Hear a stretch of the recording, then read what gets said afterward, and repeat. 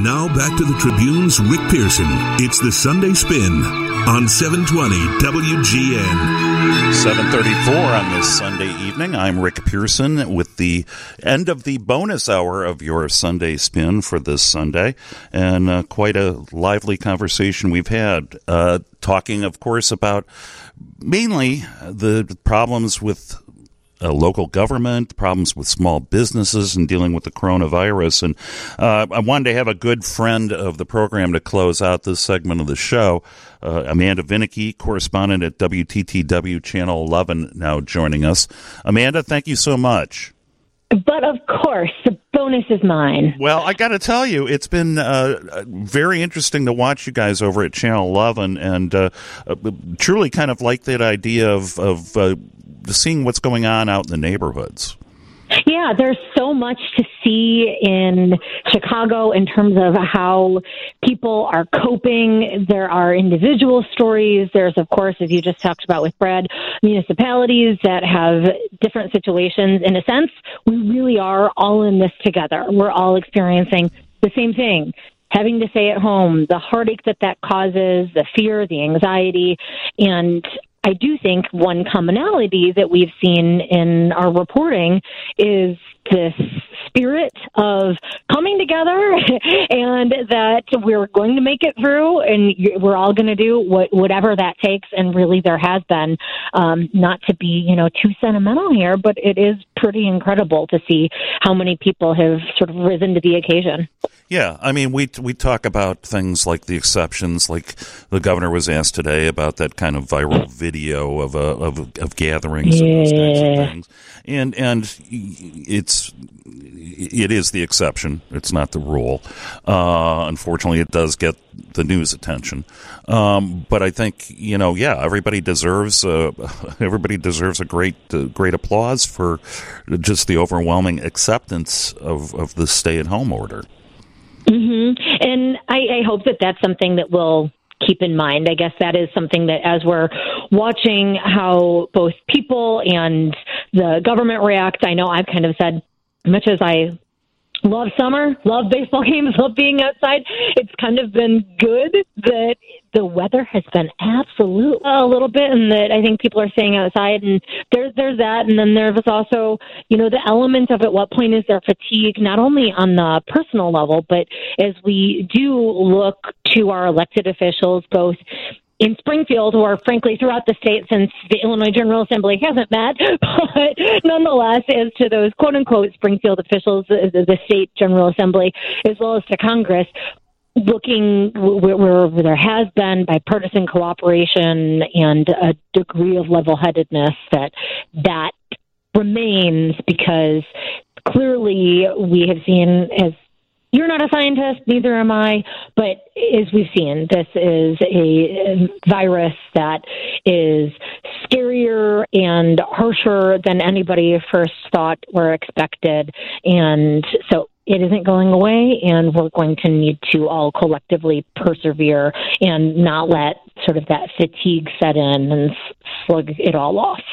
Well, and yes, we're all in this together, but I've kind of touched on this with Brad Cole, and of course, Brad, former mayor of Carbondale. But we've already had seen kind of this the regionalization complaints, long before the coronavirus. It's always kind of been a part of Illinois, but also the fact of our regional diversity was also kind of a strength. And now, I almost wonder if, because of what's the stay-at-home order, if that regionalism, that regional debate has almost intensified. I got a text from somebody who said, I live downstate. Let me tell you that the animosity towards Chicago has never been greater. Oh, I'm sure. Actually, Rick, before we get back to the coronavirus component of that, I want to share I have a book called This Day in Illinois that sits on my coffee table. And during the coronavirus, during this quarantine, I've actually had time to read it most mornings. And something stuck out at me. The April 17th entry talked about people in southern Illinois wanting to split from the rest of the state, and in particular Chicago. That was back in 1861, according to this book. So there we go. Nothing new there. But what's old is new again. But in terms of that, you're certainly right. I've spoken with legislators and people. I mean, it's something that folks might not realize. I think particularly in Chicago, where there is concern about hospitals being overloaded, something we really haven't experienced a ton of, but there was certainly that fear, is that in southern Illinois, you have hospitals laying people off in furloughs because they didn't have anybody coming in part because, of course, of elective surgeries, but even due to the coronavirus, they weren't seeing those numbers. And that comes atop, I think, like you mentioned, that's nothing new. Again, hitting back to 1861, there's certainly the minimum wage increases that are set to take effect that I think folks in those areas have been smarting from and didn't feel like their regional concerns were taken into account and kind of swallowed that, but are only exacerbated at this point in time as businesses are struggling, something that you're going to continue to see while businesses have stood side by side with the governor at these daily briefings. There has also been sort of this split given a workers' compensation rule. The commission is set to meet tomorrow to cancel something that basically automatically says that workers will get benefits as if they got COVID on the job, and you have businesses pushing back on that. Which I thought was kind of an interesting take, because obviously everybody wants to make sure that there's some kind of coverage and protection for people who are affected by the coronavirus. But this one was basically almost putting a true mandate and potential hardship mandate on businesses there was automatically an automatic default that if somebody got if somebody got the coronavirus, that was deemed on the job, a job-related illness, and that's where the coverage went. And ultimately, a court issued an injunction against it, and now we have the Workers' Comp Claims Commission meeting again on this issue. And the expectation is that they're going to do away with that emergency rule, but the governor indicated on Saturday that that's not the end of the story, that he expects that they will be back. He said it is not an acknowledgement that the commission exceeded its authority. So this is going to be sort of a coming battle. Again, it's one where you very much see Illinois still has not spread to all of Illinois' 102 counties, I believe 96, so obviously the vast majority of them. But in particular regions, that's just one here or there. Of course, we know that with this virus that it is difficult to say, first of all, when there will be an outbreak, when you're going to have a group of people get together in some sort of mass gathering, and that kicks off some sort of new cluster, or congregate settings can make that data a bit difficult to read and there's also the just sheer element of early on, the lagging, particularly early on, lagging in tests. So perhaps people had the virus and didn't know it. So there's a lot that we don't know. And you very much understand when businesses are hurting and they're fighting all of those battles, why they want exceptions made for, be it regions or particular areas, or maybe open up the doors some and just require social distancing and masks.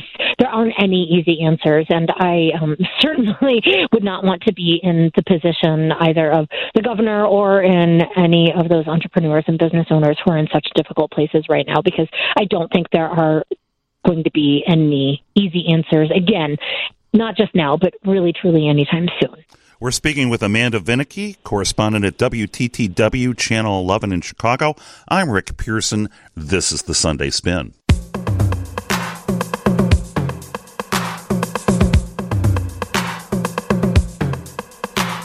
Welcome back to your Sunday Spin. I'm Rick Pearson, the Chicago Tribune. Joined on the phone by Amanda Vinicky, correspondent WTTW Channel 11 in Chicago. We're kind of talking about what state government, what municipal government faces, what's ahead. When's the last time the legislature was in session? Today's trivia question. It's been a while. There was a built-in spring break within the period, but I mean, going back to before the governor issued his stay-at-home order, there were questions. Are you going to be back? What are you going to do? And it has become very apparent that there is. That very soon, what was this question? Are they going to? Are they not? We got answers to that very quickly. The question that we don't have an answer to is, when will they next meet, and what is going to happen with the state budget? Illinois has been spending, of course, on everything from field hospitals or what we're loosely calling that, basically coronavirus backup overflow facilities that it appears by and large, thank goodness, but are not actually going to need by and large to be used. You have that. You have Illinois that had planned this massive infrastructure spending, and that was counting on money from casinos and from sports betting. Oops. March Madness was canceled. No sports betting going on. No casinos up and running there. You have, of course, sales taxes going precipitously down, income taxes down because of the enormously high, unfortunately high, of course, unemployment rates. It is going to be a disaster, and we don't have answers to that either. Those, however, are things that cannot be put off for all that much longer. The deadline to pass a budget is supposed to be the end of May. Beyond that point, it takes additional votes, and Democrats do have the votes in both chambers to come to some sort of agreement with Governor J.B. Pritzker on that. But the governor has presented a budget that was, back when it was snowing and back in February, long before we knew coronavirus was a thing. And so he has not yet come out with any sort of other plan. He said that he's in talks with the legislature, but what Illinois is going to do and when they are going to do it, we've been asking, and we don't have any answers. The governor today was asked, what are your big budget challenges? And he really couldn't quite pinpoint that other than to say revenue / there are a lot. Well, yeah. I mean, when you look at, that's why, mentioning Senate President Don Harmon's letter of seeking aid from the federal government, it was $41.6 billion, which was basically, that's the state budget.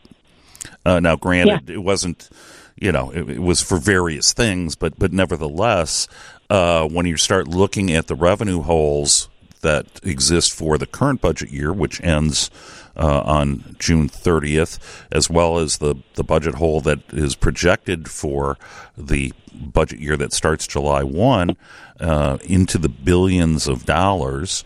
There are no easy fixes here. Part of that, of course, is Illinois' underfunded pension system, which basically you have a quarter of every dollar in tax revenue that goes for pensions.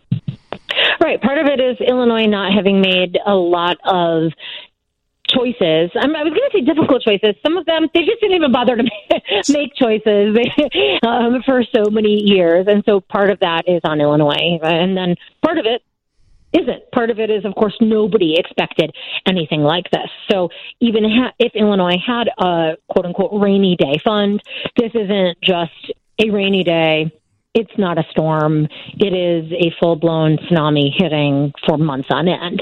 And so there's no way that I think you're going to see any state easily recuperate from this, particularly those like Illinois, where financially we weren't doing so hot to begin with. Well, and one of the big questions – oh, sorry, Rick, go ahead. Well, I was going to say, one of the things is when you look at a rainy day fund, there's also the political pressures that, okay, you're going to start salting away – $2, $3, $4 billion, and politically, it's like, what are you doing with that money? It's just sitting in an account. Why don't you rebate taxes or do something like that? So, I mean, that's the yin and the yang of this thing. And again, not that that's been an issue that Illinois has had to face. Correct. We haven't had a rainy day. We don't have a fund to draw on at this point in time. We just don't. That is not something we're going to be looking at. What will be interesting to watch is not only, as you noted, what lawmakers and the governor are going to do and who is going to take the lead on that. Will there be bipartisan cooperation, or will this be something that you see that break either regionally, given this angst that we continue to see, or is that going to be something that is a partisan divide? But also, what is going to happen with the graduated income tax that you haven't heard the governor talk a ton about unless he is asked, but business groups are starting to really ratchet that up, and then the governor very much has a response. That will be on the November ballot, and much of next year's budget, the governor had really predicated on that passing.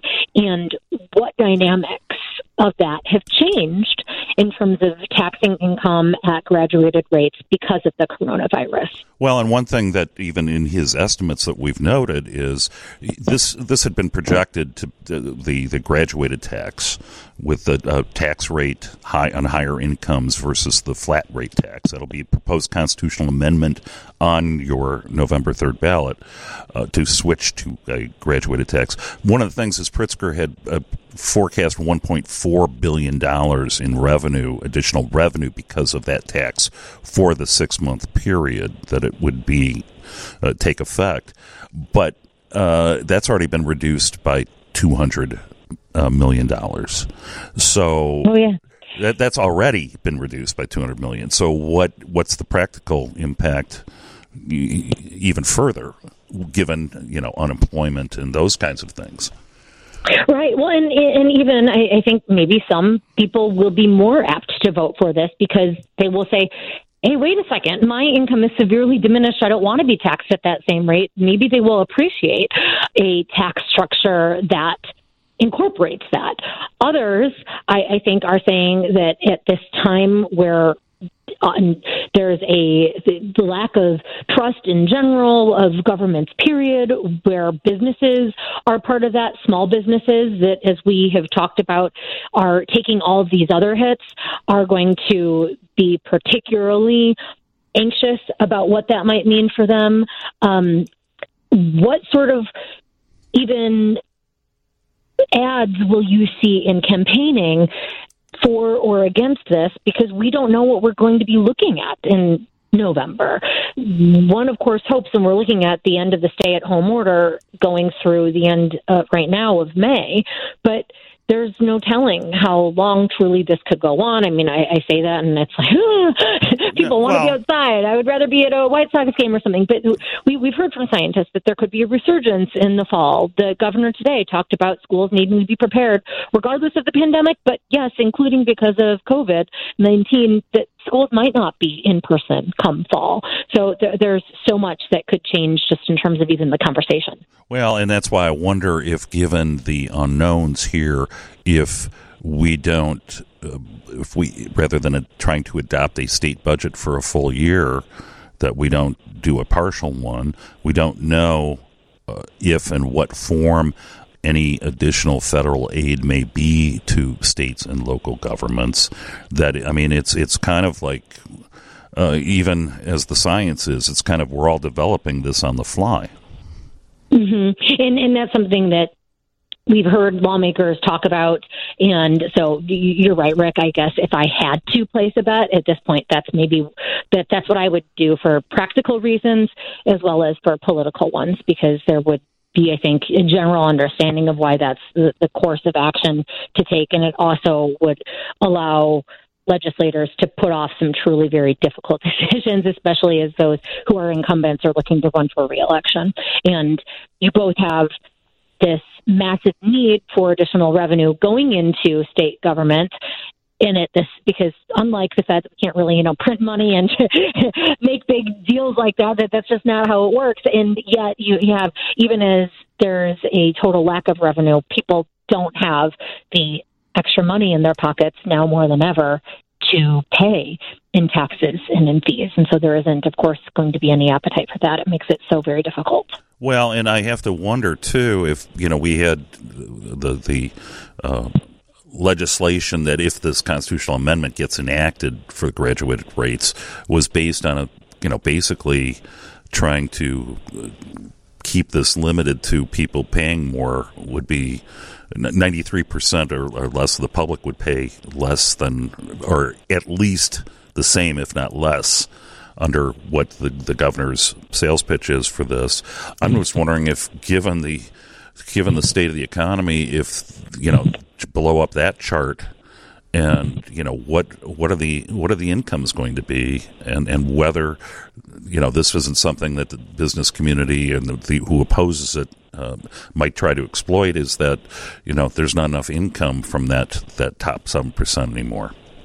Mm-hmm. You're right. I think they will do all they can to fight this. That has been apparent for quite some time. So we will see that, and even as you noted, how much revenue Illinois really will get from it. I mean, I think this is a long-term fight on both sides. So looking beyond these 2 fiscal years, they're going to really dig in their heels, because if it fails this time, I don't see it having an easy time coming back next time around, regardless of these very exceptional circumstances. As I always say, so much about politics hinges on the things that are beyond a candidate or politician's control. And I think this is a prime example of that. Nobody could have ever fathomed or imagined this. That is certainly true. One last thing I mentioned about Senator Harman's letter and the $10 billion he sought in federal assistance for pension stabilization. I think that may have really thrown kind of a clinker into the whole argument about federal help to the states, plural. Yeah, it was a letter that I think is where both sides are really, again, as you noted, I guess I'll use the best word for that, sort of exploited and taken that for all that it is worth. I have gotten a lot of feedback. Anytime you talk pensions, there is immediate eyebrows raised, antennas up, and people paying attention. And so that's where you saw, I think, this, Nikki Haley tweet, which really set off this firestorm of, hey, we're not going to bail Illinois out. And then there's the conversation, Illinois being more a donor state that actually gives more to the feds in taxes, and yet has not. It's a total firestorm. And Amanda, I'm sorry, I'm going to have to end things right it's there. About 8. We can't talk that out now. Amanda Vinicky, correspondent WTTW Channel 11. Thank you so much for joining me today. It was a pleasure to be back, Rick. Stay safe and well, and all of your listeners and fans too. Absolutely, all of us.